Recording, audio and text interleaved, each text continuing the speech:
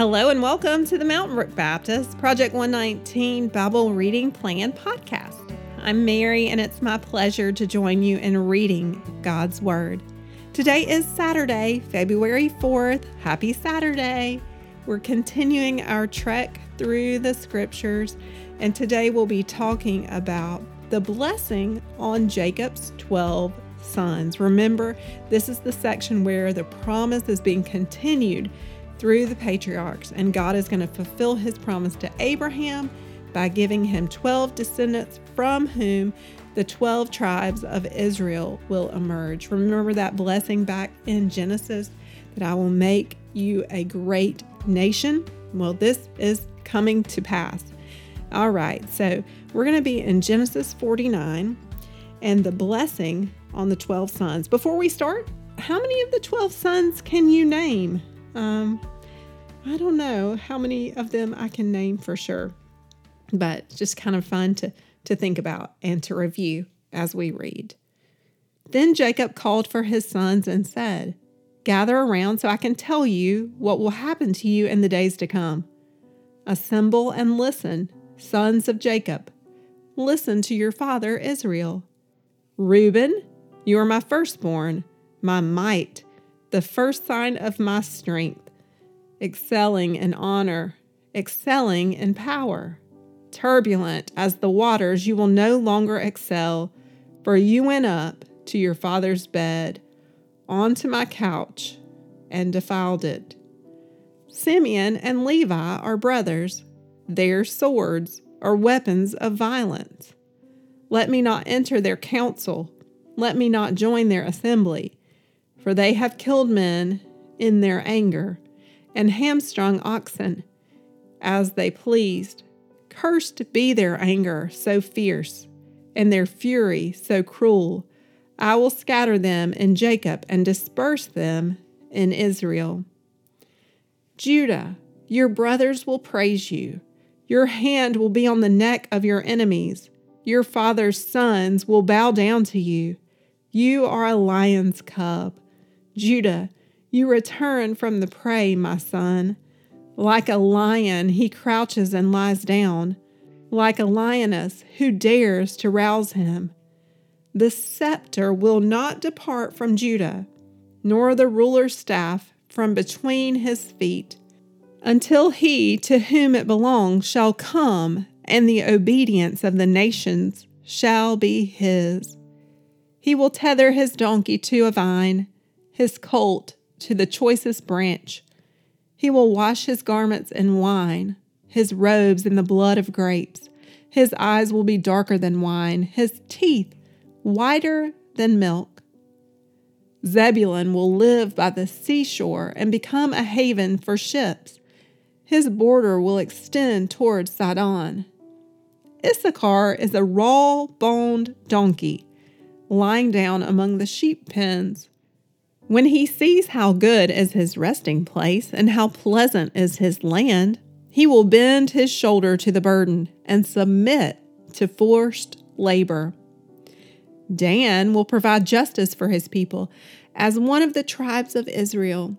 Dan will be a snake by the roadside, a viper along the path that bites the horse's heel so that its rider tumbles backward. I look for your deliverance, Lord. Gad will be attacked by a band of raiders, but he will attack them at their heels. Asher's food will be rich. He will provide delicacies fit for a king.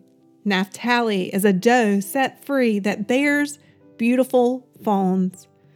Joseph is a fruitful vine near a spring, whose branches climb over a wall. With bitterness, archers attacked him. They shot at him with hostility. But his bow remained steady. His strong arm stayed limber because of the hand of the mighty one of Jacob, because of the shepherd, the rock of Israel, because of your father's God who helps you, because of the Almighty who blesses you, with blessings of the skies above, blessings of the deep springs below, blessings of the breast and womb. Your father's blessings are greater than the blessings of the ancient mountains, than the bounty of an age-old hill. Let all these rest on the head of Joseph, on the brow of the prince among his brothers. Benjamin is a ravenous wolf. In the morning he devours the prey. In the evening he divides the plunder. All these are the 12 tribes of Israel, and this is what their father said to them when he blessed them, giving each the blessing appropriate to him.